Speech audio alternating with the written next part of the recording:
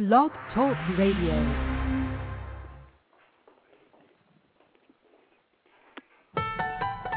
Don't know about the future, that's anybody's guess. Ain't no good reason for getting all depressed. Fire up your pad and pencil, I give you a piece of my mind. In my opinionation, the sun is gonna surely shine. Stop all your fussing, slap on a smile. Come out and walk in the sun for a while. Don't fight the feeling, you know you wanna have a good time. And in my opinionation, the sun is gonna surely shine. Hey guys, it's Brandon here, Brandon's Buzz, back online, Thursday night, February 5th, and I don't know about you, but I was literally biting my tongue, resisting the urge to sing along with the theme song. It's so recognizable and so beloved, one of the great theme songs of all time. It's Brandon's Buzz. I've got a terrific guest here, and a quick program note. Next Monday I'm back with Michael Brainerd, former star of All My Children and Santa Barbara. Wednesday night I've got Grammy-nominated singer-songwriter Aubrey Moore. Thursday morning I've got Knots Landing star Joan Van Ark. So it's a full week next week, and then I'm working on getting the week after next full also. So you can check out the show at blogtalkradio.com/Brandon'sBuzz, and you can download the show there, or you can also download the show at the iTunes Music Store. I'm on iTunes, guys. You type in Brandon's Buzz in the search box, and my podcasts pop up, and you can download the show. You can also go to the website and rate the show, and I encourage you to do so. Rate the show, make comments. You can shoot me an email telling me what I need to do better, what you'd like to hear on the show. So your feedback is super important, and it's also important to the guys at Blog Talk Radio because that's kind of what keeps me on the air. They look at those stats, they look at who's listening, they look at what they think, and it's all very important in terms of my time slot, what they want from the show, what they allow me to do on the show. So it's super important. I thank you guys for listening. I thank you guys for coming along for the ride, and it's going to be great fun. And we've got great fun tonight. Tonight's guest, it didn't matter that she was all of 12 years old. One look at her on the big screen as a very young Spitfire named C.C. Bloom on one of the most beloved films of all time, Beaches, and it was blatantly clear that a star was born. 3 years later, she would find her signature role as a spunky and unusually perceptive teenage girl navigating life in a household full of addled men on the classic NBC sitcom Blossom. And over the course of her 5 seasons as the centerpiece of that crackerjack ensemble, she became not only a pop culture icon, but a fashion one as well. Not since Jackie O's heyday had someone made it so seemingly permissible to accessorize with a funky hat. She largely stepped away from the incessant glare of Hollywood in the years since Blossom ended, trading the world of celebrity for that of academia, but of late she has, in her own words, begun dipping a toe back into the entertainment world. And to celebrate the long-awaited release of Blossom on DVD this week, she's dropping by the Buzz to discuss her experiences on and recollections of a fondly remembered television classic. What a very special honor it is to welcome to Brandon's Buzz tonight the beautiful and the infinitely talented Mayim Bialik. Thank you. That's very sweet. How are you this evening?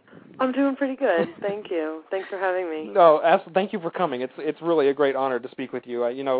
We were talking just before the show. We're actually the same age, give or take 6 months. Mm-hmm. And it's so funny. It never dawned on me that we could be the same age. And, right. And yet when I started researching last week, in preparation of this interview, I realized that we are 6 months apart on the planet. It's pretty funny. Yeah, there aren't people much younger than us who were kind of old enough to be watching the show. Exactly. Somebody told me that they watched the first episode where Blossom gets her period, and that was the last time they were allowed to watch. They were like 8 years old. So... Yeah, it's like, you're not old enough for this yet, you. Exactly. So, give us the 60-second rundown on Mayim Bialik. Where were you born? I was born in San Diego. Okay. My parents were from New York. My grandparents were immigrants from Eastern Europe. Okay. And my parents moved out to the West Coast when my mom was 9 months pregnant with me, so I was just barely born here. And I was raised in Los Angeles, and I went to public school. My dad was a drama teacher. My mom was a nursery school teacher. I started acting when I was 11. And I got Beaches when I was 12. Wow. And then Blossom was from when I was 14 to 19. And then I went to college, and then I went to graduate school, and here we are. Wow. what do you know about your name? Do you know where it came from? The history of it? My name is Hebrew for water. Okay. My middle name is Chaya, which is an animal, but it also means she lives. So living water is what my parents call me. Wow. I was named for somebody whose name was Mariam, which is kind of like Miriam. Okay. But it was just like, they just said it as an abbreviation, Mayim. Yeah. But my parents just thought it was cool to actually give me the appropriate Hebrew name, Mayim. Excellent. You know, it's such a great, unusual name. Did you hate it when you were a kid? Not really. I mean, I grew up, going to temple and stuff, and there were a lot of kids with unusual names. Mm-hmm. I have family in Israel, so obviously there's a lot of unusual names that my cousins had. I was called Toilet Water in elementary school. Not very fondly by some, mean that's boy. horrible. Yeah, but no, it was kind of okay. Most people called me Mai. That was my nickname. So. Okay. My name is Brandon, and that name's pretty popular now. But back when I was a kid, it wasn't so much. Right. And I wasn't crazy about it when I was a kid. Mm-hmm. Now it's kind of cool, especially with the whole 90210 explosion, and Brandon became the name. But I danced with a Brandon Blunt at our 6th grade graduation. She was really cute. So did you have? I was going to ask this later, but it seems appropriate now. Did you have a normal school experience, like elementary school, junior high, high school? Did you? I mean, I didn't start, as I said, I didn't start acting till I was like in junior high, which is, considered late for the industry. Mm-hmm. Joey Lawrence had been acting since he was a toddler, and, so I was the late bloomer. But I just went to normal public school, and once I started acting, I would work on the set, and then once I got Blossom, I would work for 3 weeks and do school on the set every morning before we started work, and then every 4th week when we were on hiatus, I would go back to regular school. Oh, wow. Was that tough to was that a tough re-entry and Yeah, it was disruptive, I think, more socially than academically. Yeah. Academically, I don't know how much you know about LA public schools. It was pretty good to have tutors for every subject instead of being in public school. No, there was good parts, obviously, to my school, but again, I think working one-on-one with someone is a very different learning experience. Yeah. But socially, it was difficult. I was not a very showy kind of teenager. I wasn't really excited to tell everybody, the episode of whatever, Blossom, that we had filmed that week. Yeah. But look, a lot of people were intimidated by me just because I was on TV, and it was hard. It was hard. Yeah. It's funny you say that you weren't showy in real life, because you almost have to be especially an actress on a television series week after week. Yeah, but I was always a shy performer, and people are very surprised to hear that. I would get very, very nervous, and the butterflies and the whole heart in my throat thing before every single taping. That was just me. I'm just a nervous performer. I still am. Even auditioning is very hard for me. I'm not like I liked auditioning as a kid, I liked being in school plays, but I was never like, I'm a star and everybody needs to love me, Yeah.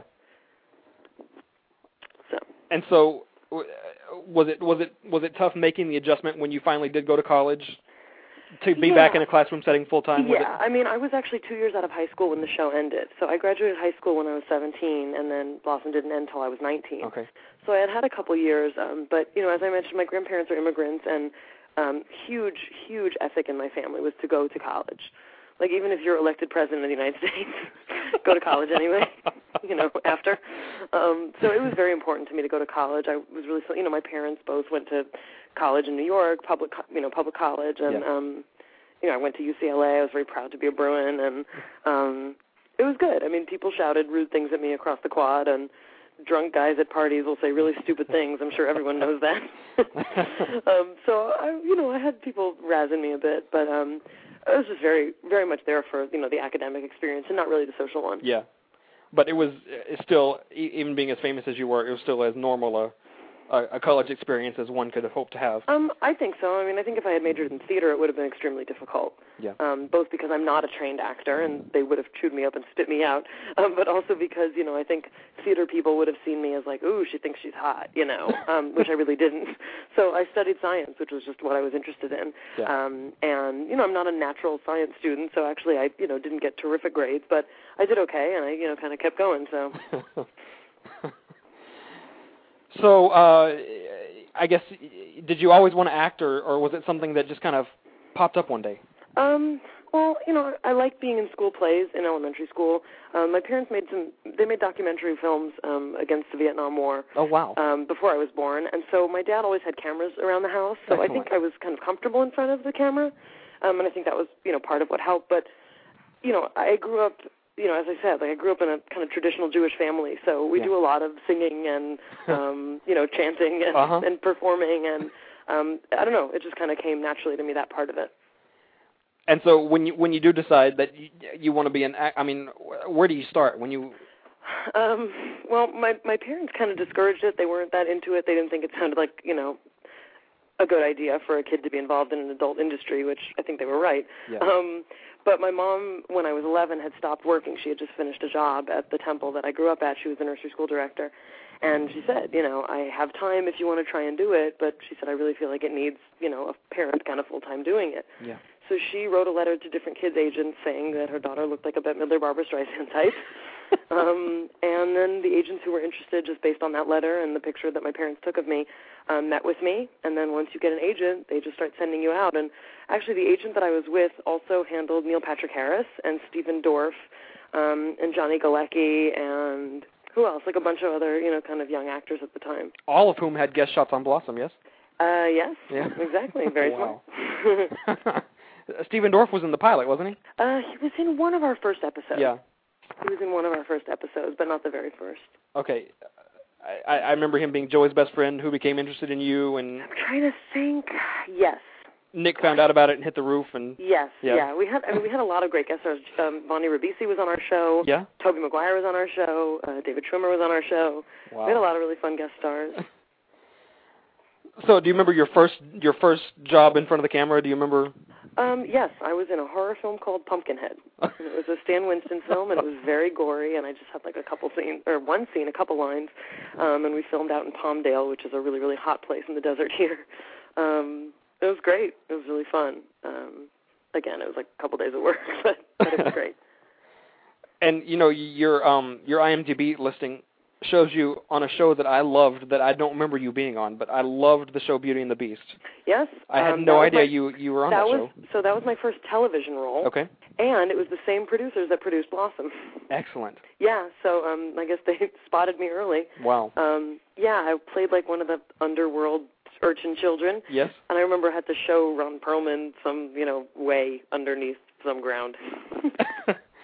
Again, just like a day of work, but that was my first TV role. That was a great show, though. Yeah, it was cool. I recently picked up. They just released the entire thing on DVD, all 3 seasons. Oh, that's cool. And I recently picked it up, so I'm gonna have to go back. Well, you'll have to look for me.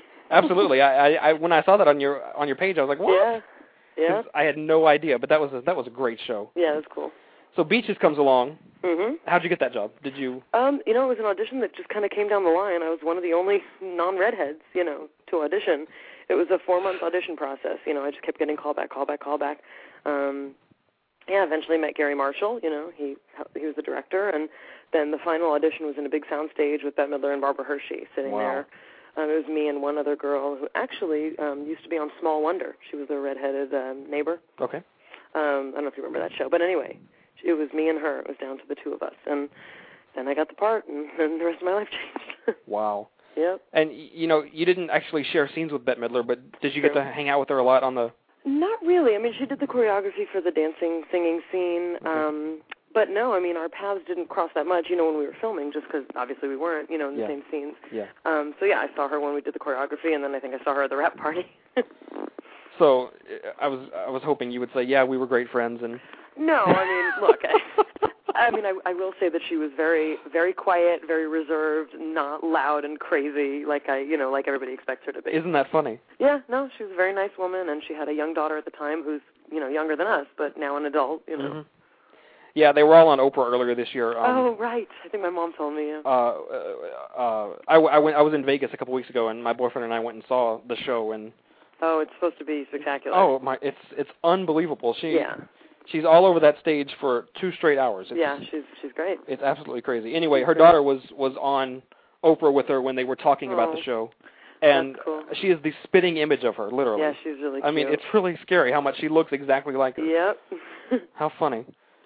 So, when you hear Glory of Love these days, do you just cringe? Not so much. I don't hear it as much as I used to, but yeah, I mean, I've done that for many a talent show at camp. Are you still stunned that people just absolutely adore that movie, even 20 years later? I mean, not really. Bette Midler has a definite following, and that was kind of one of the earlier, tearjerker kind of movies. Yeah. It's also one of the earlier movies to deal with cancer so prominently. Yeah. So yeah, no, I mean, look, I mean, it's a real tearjerker. That I hear from a lot of people. When I need a good cry, I turn on that movie. But even 20 years later, people still talk about that film and how much they love it. And, yeah, it's a fun movie. I mean, I love her, so you know. Do you ever run across it on cable and just kind of sit there and get sucked into it all over again? I don't watch much television, but I do have it on VHS, and I think my husband has never seen it. That's his claim to fame. Seriously? Yeah, he's never seen it. Not his kind of movie. But So just prior to Blossom, you did a show on Fox called Malloy that was... Right, with Jennifer Aniston. Yeah, exactly. Pretty similar in tone to Blossom, I think. Yeah, I mean, yes. It was a show based around a girl. She was actually supposed to be kind of a politically aware, kind of girl. And it ended up, the original creator was a really great guy named George Beckerman, and he ended up leaving. I think he had a fight with the network. I don't remember. But two other guys took it over who used to work on Night Court, and they made it kind of raunchy. And we just did a couple episodes, and that's when Jennifer Aniston was added, and it changed a bit. And it was really, really bad. And then when that fell through, that's when I got the deal on Blossom. So. Wow. And so, Fox in those days, this was pre-90210, so... This was, we did publicity with Married with Children, and America's Most Wanted, and 21 Jump Street. Those were the shows, and it was the Renegade Network, Yeah, they were still very much finding their way. Right, we can't have more than 3 networks, everyone would say. Look at us now, right? Now there's 200 and... Exactly. Yeah. So... When you got the Blossom script after Malloy folded, were you sitting there thinking, "Oh my God, these are the only kind of parts I'm going to be offered"? Or no, please, I was happy. I mean, look, I was a kid from no acting background or experience, being offered television shows, so it was all good. And I mean, Don Rio wrote a great pilot, and he created our show, and there was some funny stuff in that show. There was some really special comedy that I really enjoyed doing. So absolutely. In an environment in that time, I mean, we're talking about Growing Pains and Cosby and, all these very saccharine family shows. What was it like to be on a show that kind of turned that concept on its head a little bit? It was great. I mean, we were not doing Shakespeare. I don't want to, sound exactly, profound. But, to have a single father on a show was unusual. To have a father who was single because his wife, quote, didn't want to be a mom anymore and went off to Paris to pursue her own life. Yes. I mean, that's something that I'm sure we all know a woman who's done that these days. But to have somebody on television, 20 years ago doing that, it wasn't happening. And to have a show about a girl was very unusual. And I wasn't a bimbo and I wasn't a nerd. I was kind of, somewhere in between, which is, what most people are, right? We're a mix, so. Yeah. In some ways, you were the adult of the household, strangely enough. Right, and the only female, so yes. Even though you were the youngest, but in some ways, you were the most level-headed of anybody in that house. That's kind of how we tried to set it up, yeah. So, were you the first one cast? Was it kind of all built around you in terms of casting? Roughly. I mean, yes, I was at the casting sessions for the other characters, if that's what you're asking, yes. I've seen some Don Rio interviews, and he's said several times that his original plan was for a show called Richie, and it was supposed to be about, I guess, the Joey character. It was supposed to be centered around him originally. Yeah, apparently there was some executive at NBC who said, "Let's make it about a girl," and that was it. And that was pretty groundbreaking back in those days. You never really. And I think we got to enjoy, kind of all the characters. We had the Joey character, and then we had, also the Anthony character, who was a recovering drug addict alcoholic, which was also something you didn't really hear talked about on television or on the street, Yeah. I mean, nowadays, again, I'm sure we all know someone who's working a 12-step program, but to have jokes about it on a, family sitcom was unusual at the time. Yeah.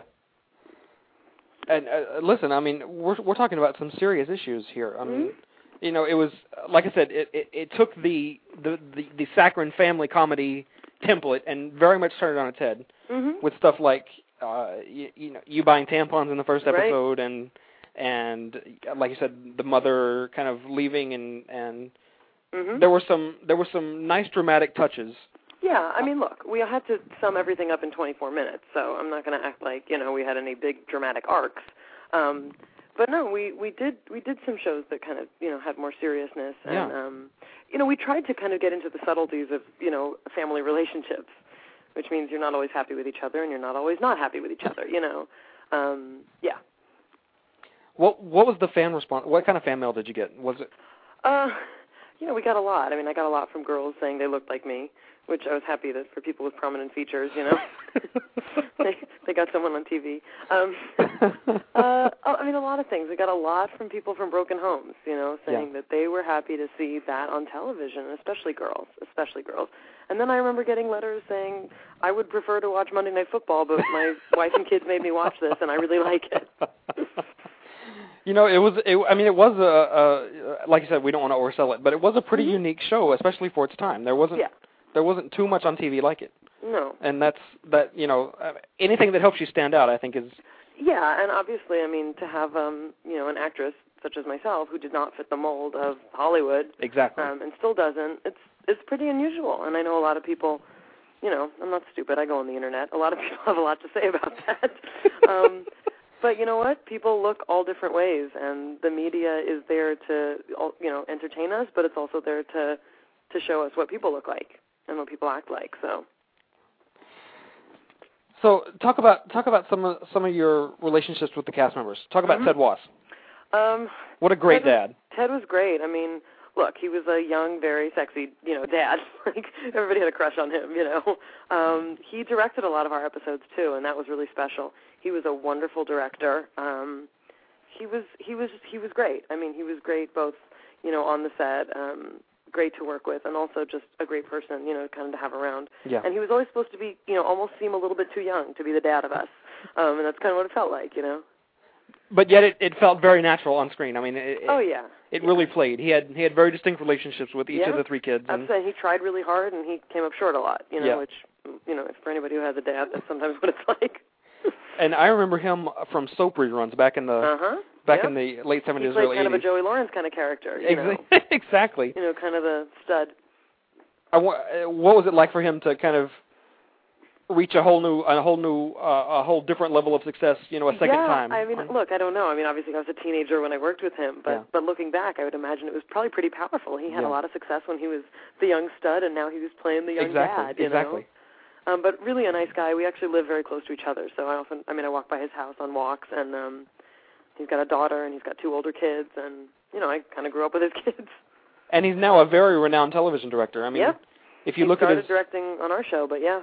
Yeah, if you look at his IMDb page, pretty much every successful comedy of the past 15 years he's directed at least an episode of. Very good director. And some of the many episodes. I've actually auditioned for him since Blossom. Excellent. Yes. How about Joey?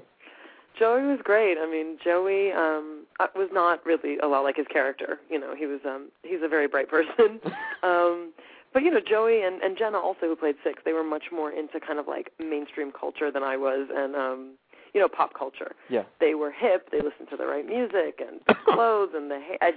I wore all black. I was mopey. I liked Elvis Costello. So Joey and he would just give me a hard time a lot. About me being political or whatever. Yeah. But he was great. I mean, he liked fancy cars, and he had a lot of fancy cars, and that was a lot of discussion of the guys. It was really a guy's set, so. Yeah. Talk about a pro, and talk about somebody who was born to be a performer. Absolutely. And, God. That's what I say about Joey, and also Jenna. I mean, for people, they had been acting their whole lives. Yeah. And they had a resilience and, a personality that I did not have, I learned a lot from them. And Joey's sense of timing is, impeccable. In some ways that worked for the show, though, because it gave the show a very solid center, and it let kind of the satellite supporting characters. Yeah. It gave them a chance to stand out, and you kind of anchored it. I think that I think it very much worked for the texture of the show. Yeah. No, it was a good ensemble. I mean, that's what makes the show. So. And you can't plan for something like that. It's like It's like the Cheers ensemble or the Designing Woman ensemble. Sure. Sometimes it's just magic that clicks into place, and you can't plan for it, and you can't. Right. If you could bottle it, you could make a mint. Yep. Michael Stoyanov, talk about. I was in love with Michael Stoyanov most of my teenage years. Michael looked more like my own family than my own family does. Uh-huh. And actually, I saw him on Empty Nest. He was a guest star on Empty Nest before he was cast in Blossom, and that was another show that was the same producers as Blossom. And I remember calling my agent the next day, and I said, I just saw the guy who should play Tony. He was on Empty Nest last night, and they had already brought him in and were casting him. So wow. Yeah, I mean, Michael, as I said, I was really in love with him for most of my teenage years. He was terrific. I miss him a lot. He was not really, he hasn't kind of been around, and I've seen him on some stuff, and I know he did some writing. But he was a wonderful person, and he was in his late 20s when I was a teenager. He was he was the older guy, but looking back, he was very young. Mm-hmm. And blended right in with you guys. Oh yeah. I mean, and especially he and I felt we really had we had a similar sense of comedic timing, and I just loved working with him. I loved having scenes with Michael, and Joey also would give me a really hard time because I was totally obsessed with him. I mean, I would follow him around like a puppy dog. Did you know who he was? Did you know that he had been famous since he was a kid? Joey? Yes, I had watched him on Give Me a Break. Okay. Yeah, so it was pretty exciting. I mean, he was much more famous than anybody else I had met, so at that point, it was great. Yeah, I've seen some things where the network really didn't want Joey. They thought he was washed up. If you can imagine being washed up at 15 right. or whatever. It's no, he was perfect. He was perfect. It points to how insane the business can be sometimes. Oh yeah. How nobody really knows anything. Right. Did you guys click as a family unit pretty fast, or did it take you a while to kind of? No, I think it happened pretty fast. Okay. Yeah, I think we took 2 weeks to film the pilot. Like, they give you more time to kind of get to know each other. But no, it was very easy, especially because Joey and Jenna, they were such veterans, and Ted also, and, Michael and I were newer, but, it was very seamless. Now, on the DVD set, there is a so-called original pilot that I guess was filmed maybe a year before before the series began, I guess. Right. Joey's name was Donnie. Yeah. And the Michael Stoyanov character was much more kind of drug damaged. Okay. Like much spacier. And you had a mom, yes? Right. It was 2 parents, and there was, I think, I'm trying to remember. Yeah, I can't remember. There was some other, I know that we did, they had cast an African-American girl to play Six. And we ended up refilming all the scenes with Jenna. But I think that might have been our first episode. Like, I think Jenna did the pilot, and then we redid it. But anyway, yes. So did NBC air that original pilot, or? I think they did. Okay. I think they must have. That's a great question. Yeah, it's on the DVD. It's very different. I mean, that's for sure. My character is pretty much the same, but. Yeah, but anyway. Pretty much, like you said, all the supporting characters are a little bit different. Yeah. A little bit different. Yeah. There's some funny stuff in there, though, for sure. So do you know what happened between that pilot and the show going to series? Do you know? I don't. That is a Don Rio question. Okay. Yeah. I really don't. I mean, look, I was 14, so I was just doing my best to, do homework and go to bed, so. So when you did that original pilot, did you have a sense that anything would come of it, or was it just a one-off pilot? I think because I had done a couple pilots before, I knew that it's could go, could not go. Okay. And also, we weren't really terribly popular our first and second year, so it's not like we had this huge, smash success. I mean, yeah, exactly. We premiered after the Cosby Show, which is a great time slot. But no, it kind of took a little while to build. Sorry.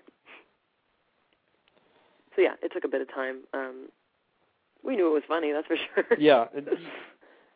That's the funny thing about filming in front of an audience. You can pretty much tell instantly whether you're any good or not. Exactly. It's great. Yeah, you get that chemistry and that feedback. Yes. From the audience. Mhm. How great. Well, we've got some callers on the line. Do you want to take a couple phone calls from fans? Absolutely. Area code 312. This is my buddy Tony. Hey, Tony. Hey, Brandon. How you doing tonight? Pretty good. How are you, sir? Doing good. Say hi to Mayim Bialik. She's right here. There. Hello, Mayim. How you doing? Hey, I'm okay. How are you? I'm doing fantastic. I was a big fan of that show for a long time, and you guys did a magnificent job. Thank you. And I love the dynamic between your character and Vanessa Bonoi's character, Six, the best friends being the pod and everything. It feel like they were inseparable almost. Mhm. I think It was a very fun relationship. I mean, obviously Blossom was the more reasonable one, and Six was kind of the crazy, funny one. But a lot of times, yeah, when we would do the blocking, like who's going to walk where, when, I kind of always expected that she would be behind me.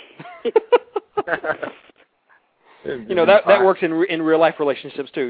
Usually in best friendships, there's one that's kind of straight laced and one that's absolutely wild and crazy. Exactly. No, it really worked well though. Yeah.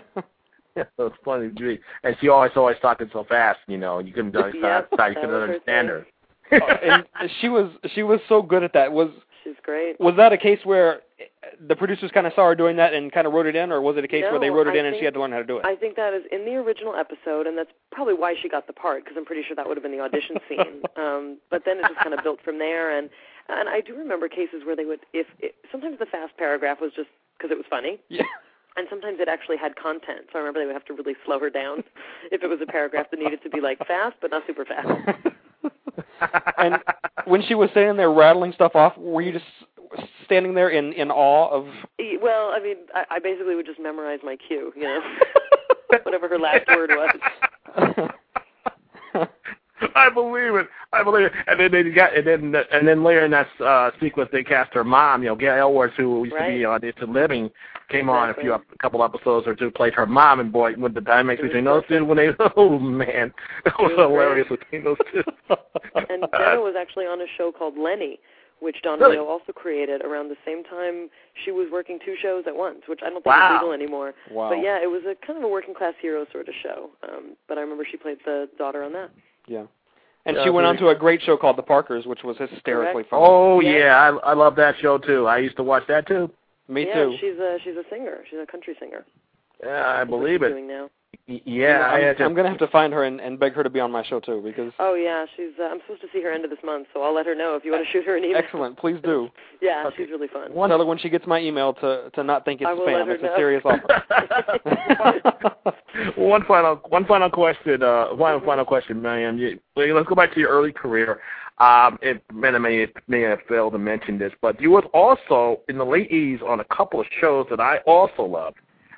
It was on a sitcom called Webster with Emmanuel Lewis. 8 episodes of Webster. Wow. And you did Richard Dean Anderson's show MacGyver. I did 3 episodes of MacGyver. That's right. Yep, those were those were shows I grew up on. It was a real thrill to do. Webster was great. It was supposed to be just a 1-episode thing, and I kind of had this nerdy, super church lady sort of character, and they kept calling me back, which was great. And MacGyver was right after Beaches. Really? And it was great. I mean, we filmed in Canada, and I got to be hanging off cliffs and in the snow, and it was crazy. It was fun. Yeah. When we were kids, MacGyver was Superman for the generation before us. I mean, he was the superhero. And he never used a gun. Definitely. Wow. Mr. Gadget Man, that's what I call him. Absolutely. He was great. Yeah, I just watched SNL from this week, and they were teasing him again. Yeah, MacGruber. Yes, exactly. Yes. MacGruber, that's right, if you're watching it. Oh, the guy just blow things up. He just let things blow up. Exactly.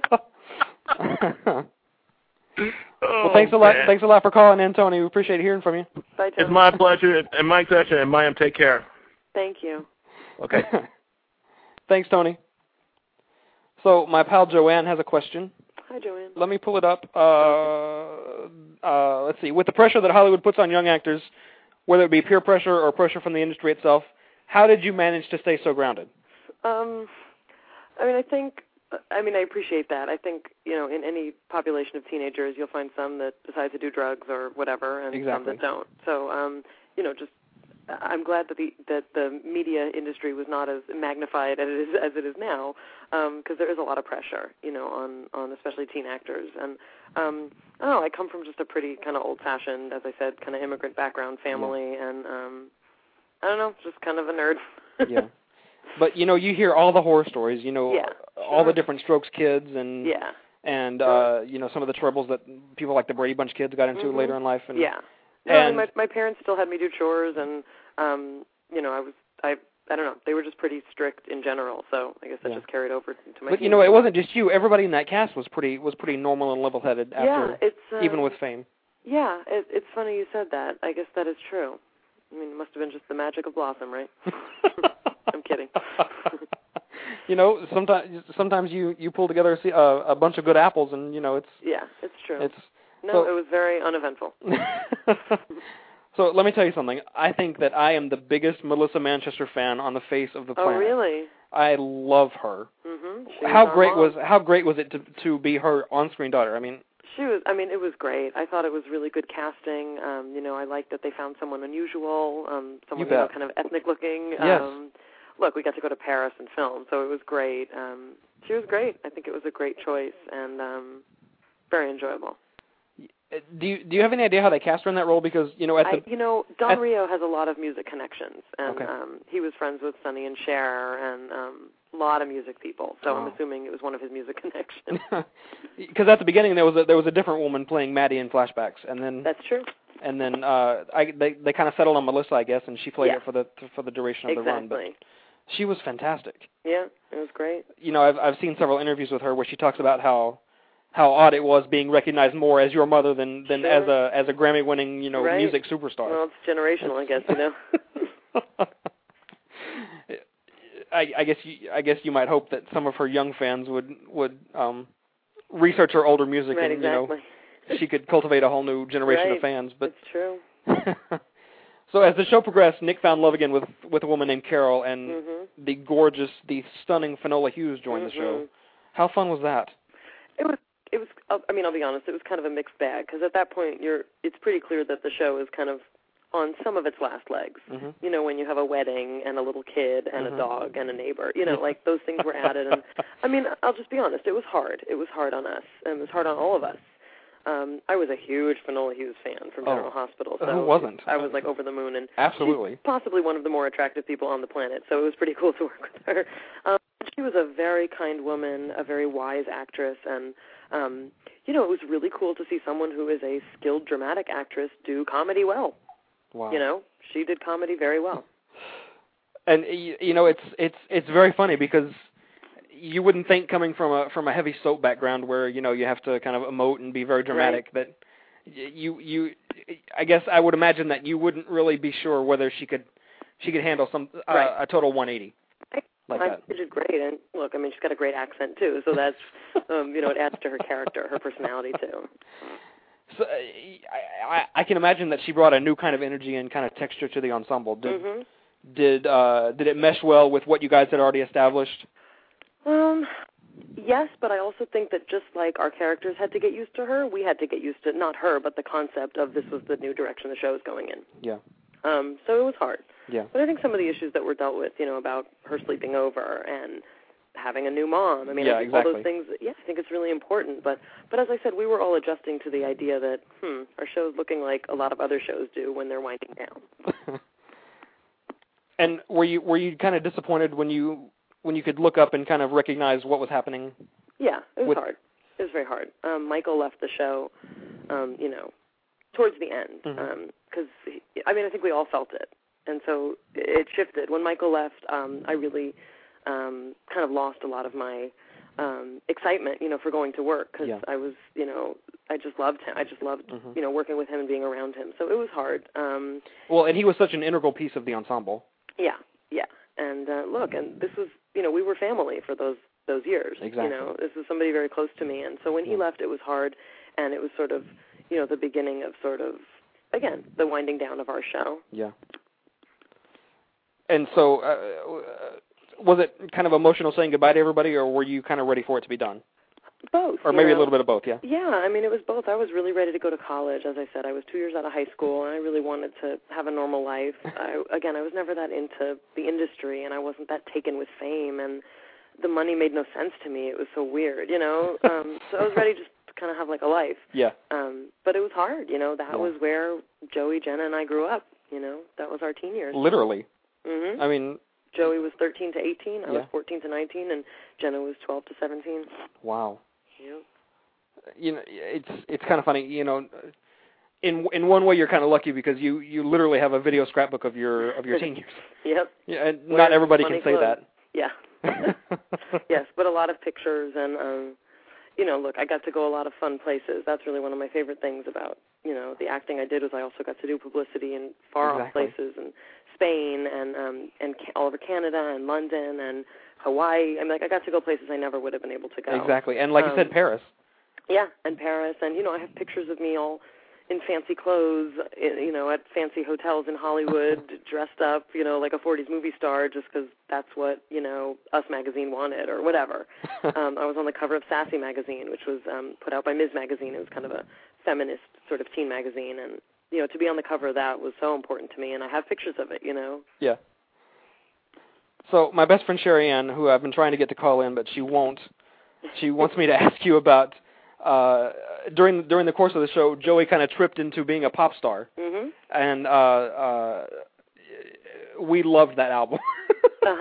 We had that album, and we listened to it constantly. And and was it kind of interesting on the set when he tripped into this whole other realm of the business? Was it? Yeah, it was kind of weird. I mean, I think, look, Joey had been acting since he was a kid, and both of his brothers are actors. He comes from really, a family that knows how to work, in this industry. So he was, as I said, he was a lot more skilled than a lot of us were. It was hard. I mean, I think it was received well, and I think that was important. And in my favorite episode, which was the takeoff we did on the Madonna documentary, the Truth or Dare documentary, we have Joey singing and kind of poking fun at him. So I think that helped matters a bit. Yeah. And, it brought a great deal of attention to the show. Yeah. And I mean, also his whole, kind of teen idol status, obviously was a big aspect to the show. I mean, we already had a lot of girls watching our show. But yeah, it definitely brought in more attention and more Playboy bunnies as guest stars and stuff like that. So at the height of the show's fame, could you go anywhere without being... it's a hard question. Yeah, there were, I could go to Temple and stuff. It was hard to go places where I wasn't recognized, and it was hard to go places like the mall or amusement parks, stuff like that. I would imagine even something like going out to eat would be... Yeah, and even the media was not like it was, like it is now. Yeah. But, I had pictures taken of me as I was getting off planes and stuff. Yeah, I didn't do much dating then, so that was kind of good that nobody was interrupting my personal life. You must be so grateful that this didn't happen during the Internet age, because... Yeah. Well, look, the Internet has already, opened up a whole new world of kind of dialogue and obviously publicity. And, it also allows people a venue to say a lot of things they wouldn't say to your face or say to their enemy's face. So it's hard. It's hard to see that people want to also use the Internet, again, to exercise expletives and and disparaging things about people, which is really not nice. But, yeah, the Internet has really changed things for good, and it's also, again, I think it really changes social relationships. So. Yeah. Exactly right. There's pros and there's cons, but some of these guys like the hot shows like Gossip Girl and some of these shows. Sometimes you look at the attention they get and the notoriety they get, and it's sometimes in some ways it's horrifying what they have to go through compared to what people had to go through in times before this kind of mass market. Correct. Yeah, absolutely. Yeah. But we are entertainers, and whatever the current media situation is, that's what we're in for. Yeah. There are pictures of me and my kids, which I never have my kids in pictures, but someone takes my pictures at the farmer's market and decides to post it on the web. So, kind of like I might as well have better pictures of my kids and me taken, like I had an ankle brace on, I looked terrible. So, after Blossom ended, you also had a kind of recurring part on another one of my favorite shows, the John Larroquette Show. Yes. Which was also created by Don Rio. Correct. I did that during Blossom. Okay. I would film, I would go back and forth between sets. Okay. I think I remember a couple of episodes after Blossom ended where you came back. No, they might have just showed it after, but I filmed it during Blossom, yeah. Excellent. Much like Blossom, that show was one of those shows that found a great deal of its humor in the characters instead of as opposed to the situations. It was one of those great shows. Did you have fun on that show? Oh, it was great. I mean, John Larroquette is, he's incredible. The best. Yeah, I mean, I also got to work with some really cool, some really cool guest stars that were on there with me, and it was great. I mean, I loved playing kind of a different character and, kind of a stoned out, Birkenstock wearing hippie chick. It was great. Yeah. It was great. And Don Rio is a very skilled writer, and I just loved his writing. So yeah, I imagine that was a very tight-knit ensemble, just like yours was. Yeah, I mean, it's different when there's an adult who's the star of the show, you know? Yeah. Because I think, John's personality, kind of ruled that set a lot more, and my person, not ruled, but you know what I mean. Yeah, exactly. It set the tone for that set, whereas our set was teenagers, Yeah, exactly. But I'm just wondering if kind of stepping into a situation like that where you're the newcomer gave you a new appreciation for the people who had to step onto your set when you guys were. I mean, look, I'm a big fan of being humble, and it's very humbling, to watch someone else be the star, And someone asked me, what was it like to work on Webster because you weren't the big star. And I said, it was great practice because Emmanuel Lewis was a very, very dignified young man. Yeah. And it was great to see that you can get a lot of attention and have people all over you, but you can still be a nice person, a normal person. That's a pretty great lesson. Yeah. Yeah.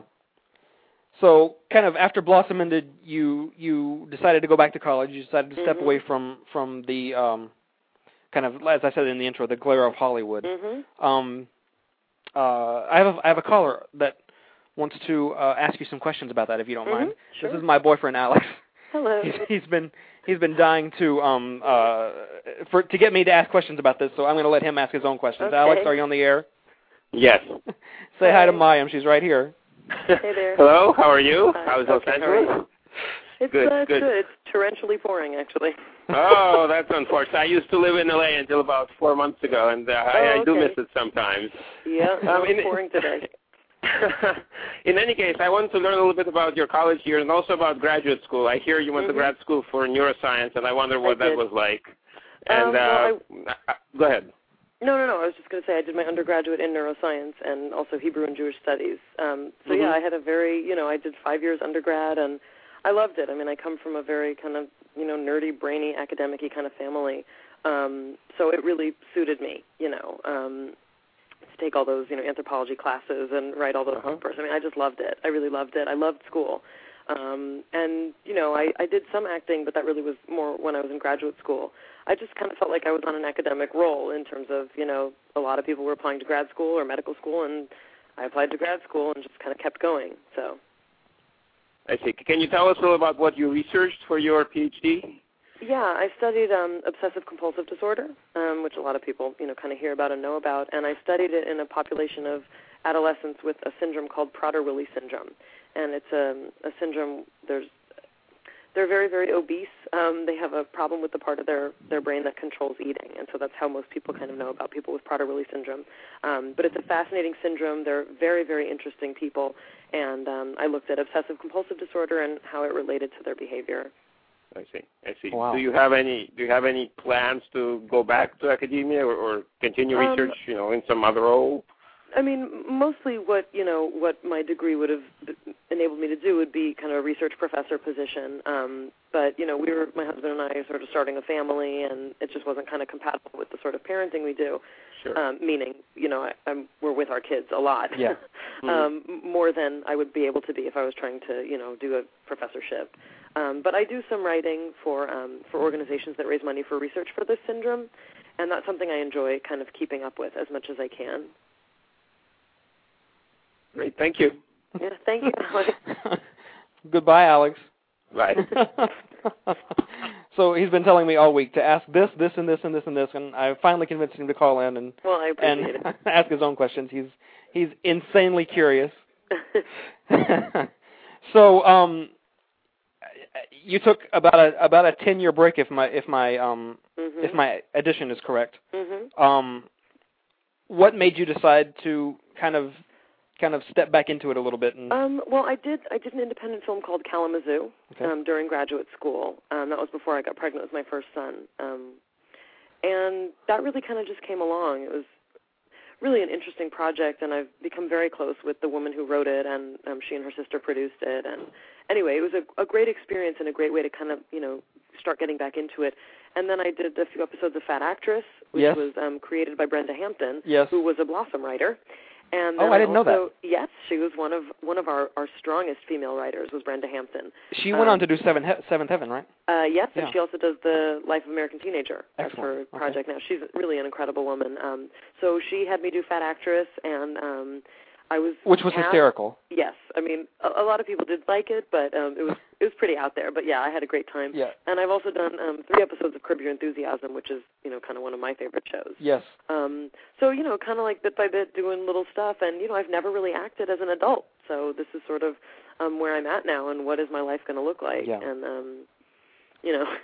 I saw a comment someone posted on some website saying, "What's a nice way to say not a chance in hell?" But we'll see. Like, I'm doing a couple things in the next couple months, and we'll see. Excellent.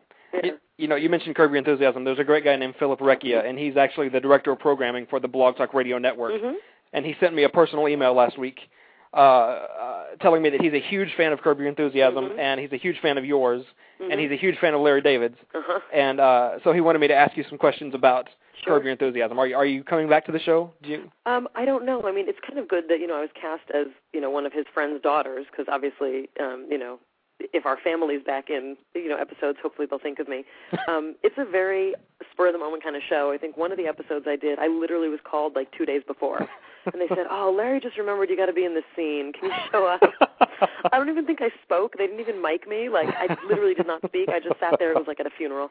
But yeah, I'm hoping that they'll, I have a new agent and a new manager, so they made sure to call over to Curb and say, "Oh, we're representing her now." So if you think of her, look, I'm completely not skilled enough to be on that show. I don't know how I got the part, but I auditioned. I went in like everybody else, and they obviously liked me enough. So I'm hoping I would love to be back on that show. How funny! How much of that show is totally made up on the fly? Almost all of it.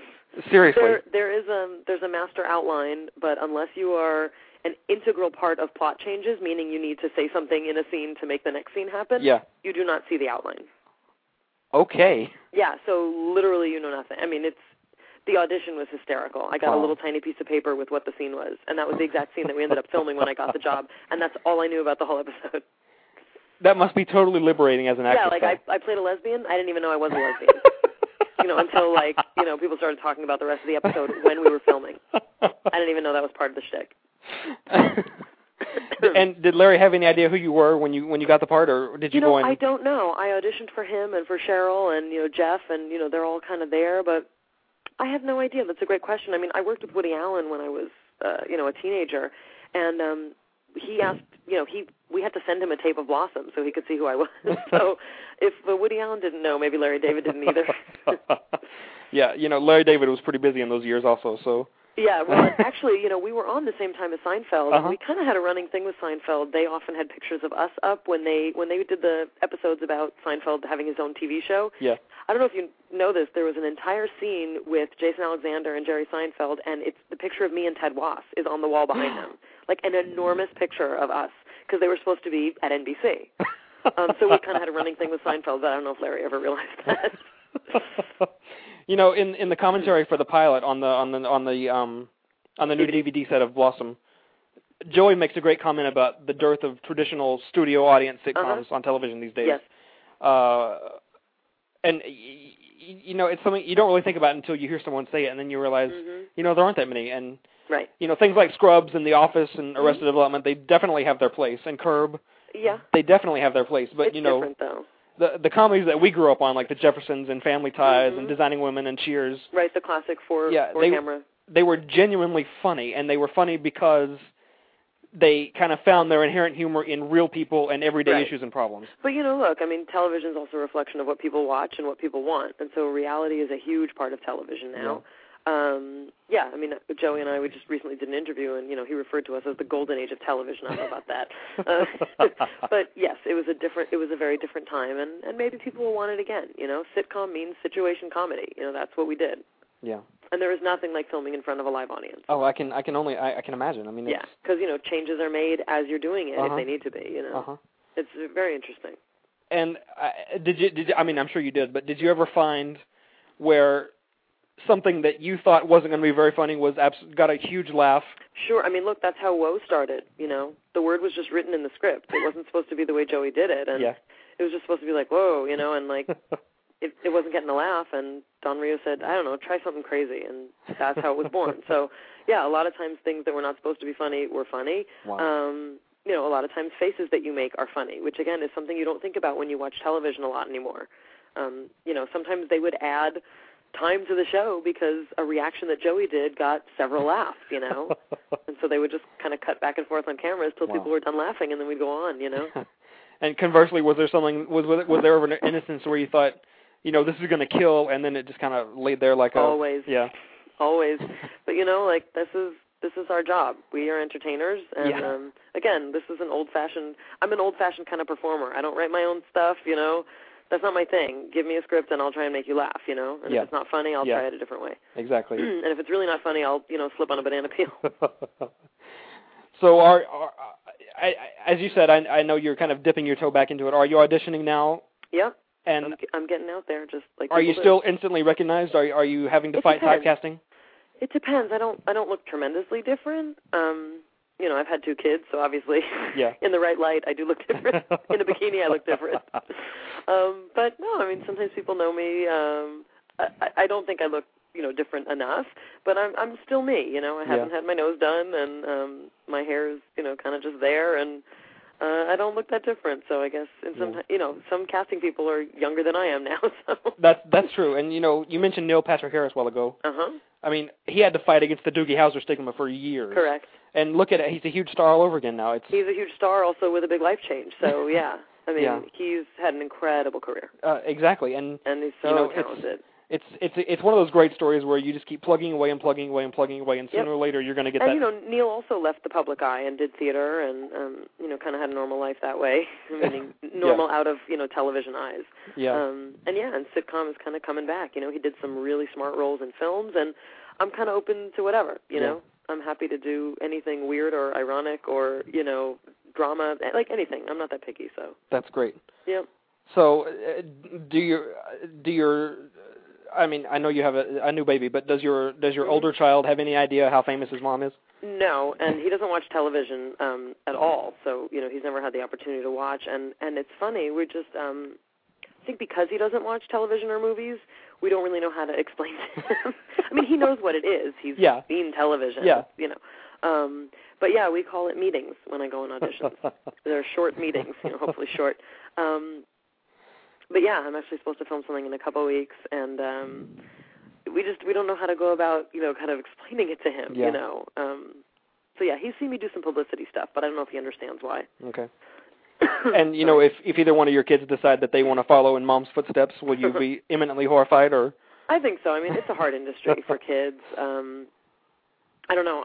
At this point, my older son, who's a little over 3, he doesn't have really that kind of resilient personality that I think young kids need in the industry. I mean, he's very funny and he's kind of theatrical just on his own. But, you know, I think Joey Lawrence was probably a very different toddler than my kid is, for example, you know. Well, as hard as it is to believe, this hour has flown by. Yeah, it's almost up, and I have had such fun talking to you. You have been such a delightful guest, and I thank you so much for taking an hour out of your busy schedule oh, please, I'm just sitting here nursing. Come gab with us for a little bit. Before I let you go, could I ask you a quick favor? Sure. Would you mind recording a promo for the show? Not at all. You can say anything you like as long as it includes the words Mayim Bialik and Brandon's Buzz. Okay. And I'm recording anytime, so shoot, whenever you're ready. This is Mayim Bialik, and you are lucky enough to be listening to Brandon's Buzz. Thank you so much. Let me tell you something. Welcome. I hope that this is not our last conversation because... No, and will you send me, can you send me the link or something? I certainly will. Do you want me to send it to just... You can send it to Lindsay. That's fine. Okay. Because I want to, you know, I have to tell you, I had to do PR for this DVD thing. Yeah. But they only had a certain number of, a certain amount of things that they had me do. Yeah. And finally I was like, okay, it's enough. I can't keep doing free publicity. But when this thing came in, I was like, I want to do this, so I want to tell the PR guy, look, I did something that you didn't even ask me to do that's going to sell some copies. So I certainly hope so because, you know, I want all the seasons on DVD, and I know that they're kind of judging the first release. I think it's going to do well. Yeah. I'm hoping it's going to do well, and I think a lot of people should, you know, who don't want their kids watching a lot of stuff on television should show their kids this show. Absolutely. You know, it's what a great show. I mean, what else can you say? What a great show. Again, it was not Shakespeare, but it had its place in, you know, TV history, so there it is. Exactly. Well, as I said, I hope this is not our last conversation. You have Thank you. You're welcome here anytime you like to promote anything you like. I wish you a lot of luck. Thank you so much. Take care. Mayim Bialik, everybody. Bye-bye. And that's it. The 4th episode of Brandon's Buzz comes to an end. It is Thursday, February 5th, and we just had a great conversation with Mayim Bialik. You can download the show after the fact at the show's website, blogtalkradio.com/Brandon'sBuzz, and you can also download it from iTunes. I'm on iTunes, guys. Just type in Brandon's Buzz in the search box in iTunes. It'll take you right to the podcast, and you can download it. You can also subscribe to the podcast. At the website, blogtalkradio.com/Brandon'sBuzz. If you would comment on the show, if you would rate the show, I would really appreciate it, because the people at Blog Talk Radio really look at those things, and it's super important. So I would really appreciate it if you would take just a moment to type in great show, type in what you think, send me an email if you like, and tell me what you like, what you don't like, what you'd like to see on the show. I'm having great fun with this, and I want to keep it on the air, so by all means, sign in and let me know what you think. Next week, Monday night, February 9th, 11 p.m. Eastern, 8 p.m. Pacific, with Michael Brainerd. Wednesday night at 10 p.m. Eastern, 7 p.m. Pacific, with Grammy-nominated singer-songwriter Aubrey Moore. And Thursday morning, 12:30 Eastern, 9:30 Pacific, with Knots Landing star Joan Van Ark. So it's a full week next week, and I hope you all come on back and hang with us, because it's going to be 3 great conversations, and I'm looking forward to all of them. Thank you guys so much for listening, and come on back. It's Brandon's Buzz.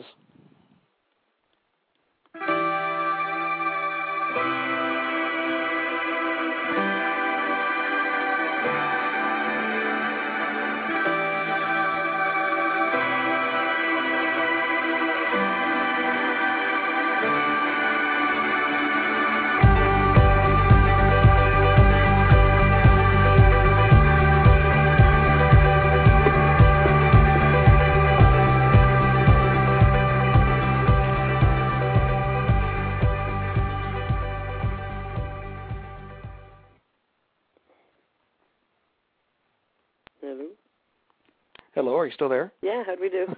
It was great. It went so great, and the hour just flew by. Good, it was really enjoyable. Where's Alex from with his sexy accent? He is in the other room, and the sexy accent is Russian. Oh, okay. Yeah. My family's from the Russian-Ukrainian border, so. Oh, wow. Yeah, he immigrated here when he was 10. Oh, wow. So, nice accent. It's lovely. Yeah. Okay. Well, thank you so much again. Please send the link. I really want to send it to Tom Chen, our publicist. I will do. They usually upload the show around 30 minutes after the show ends. So. Okay, cool. So even if you send it tomorrow, over the weekend, whatever. Excellent.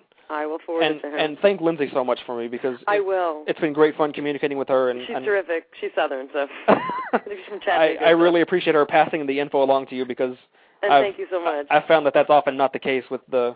She's great. With the managers that I've been begging. No, they're really great. They're a really great management firm. They took me on at 8 months pregnant, so you got to love them.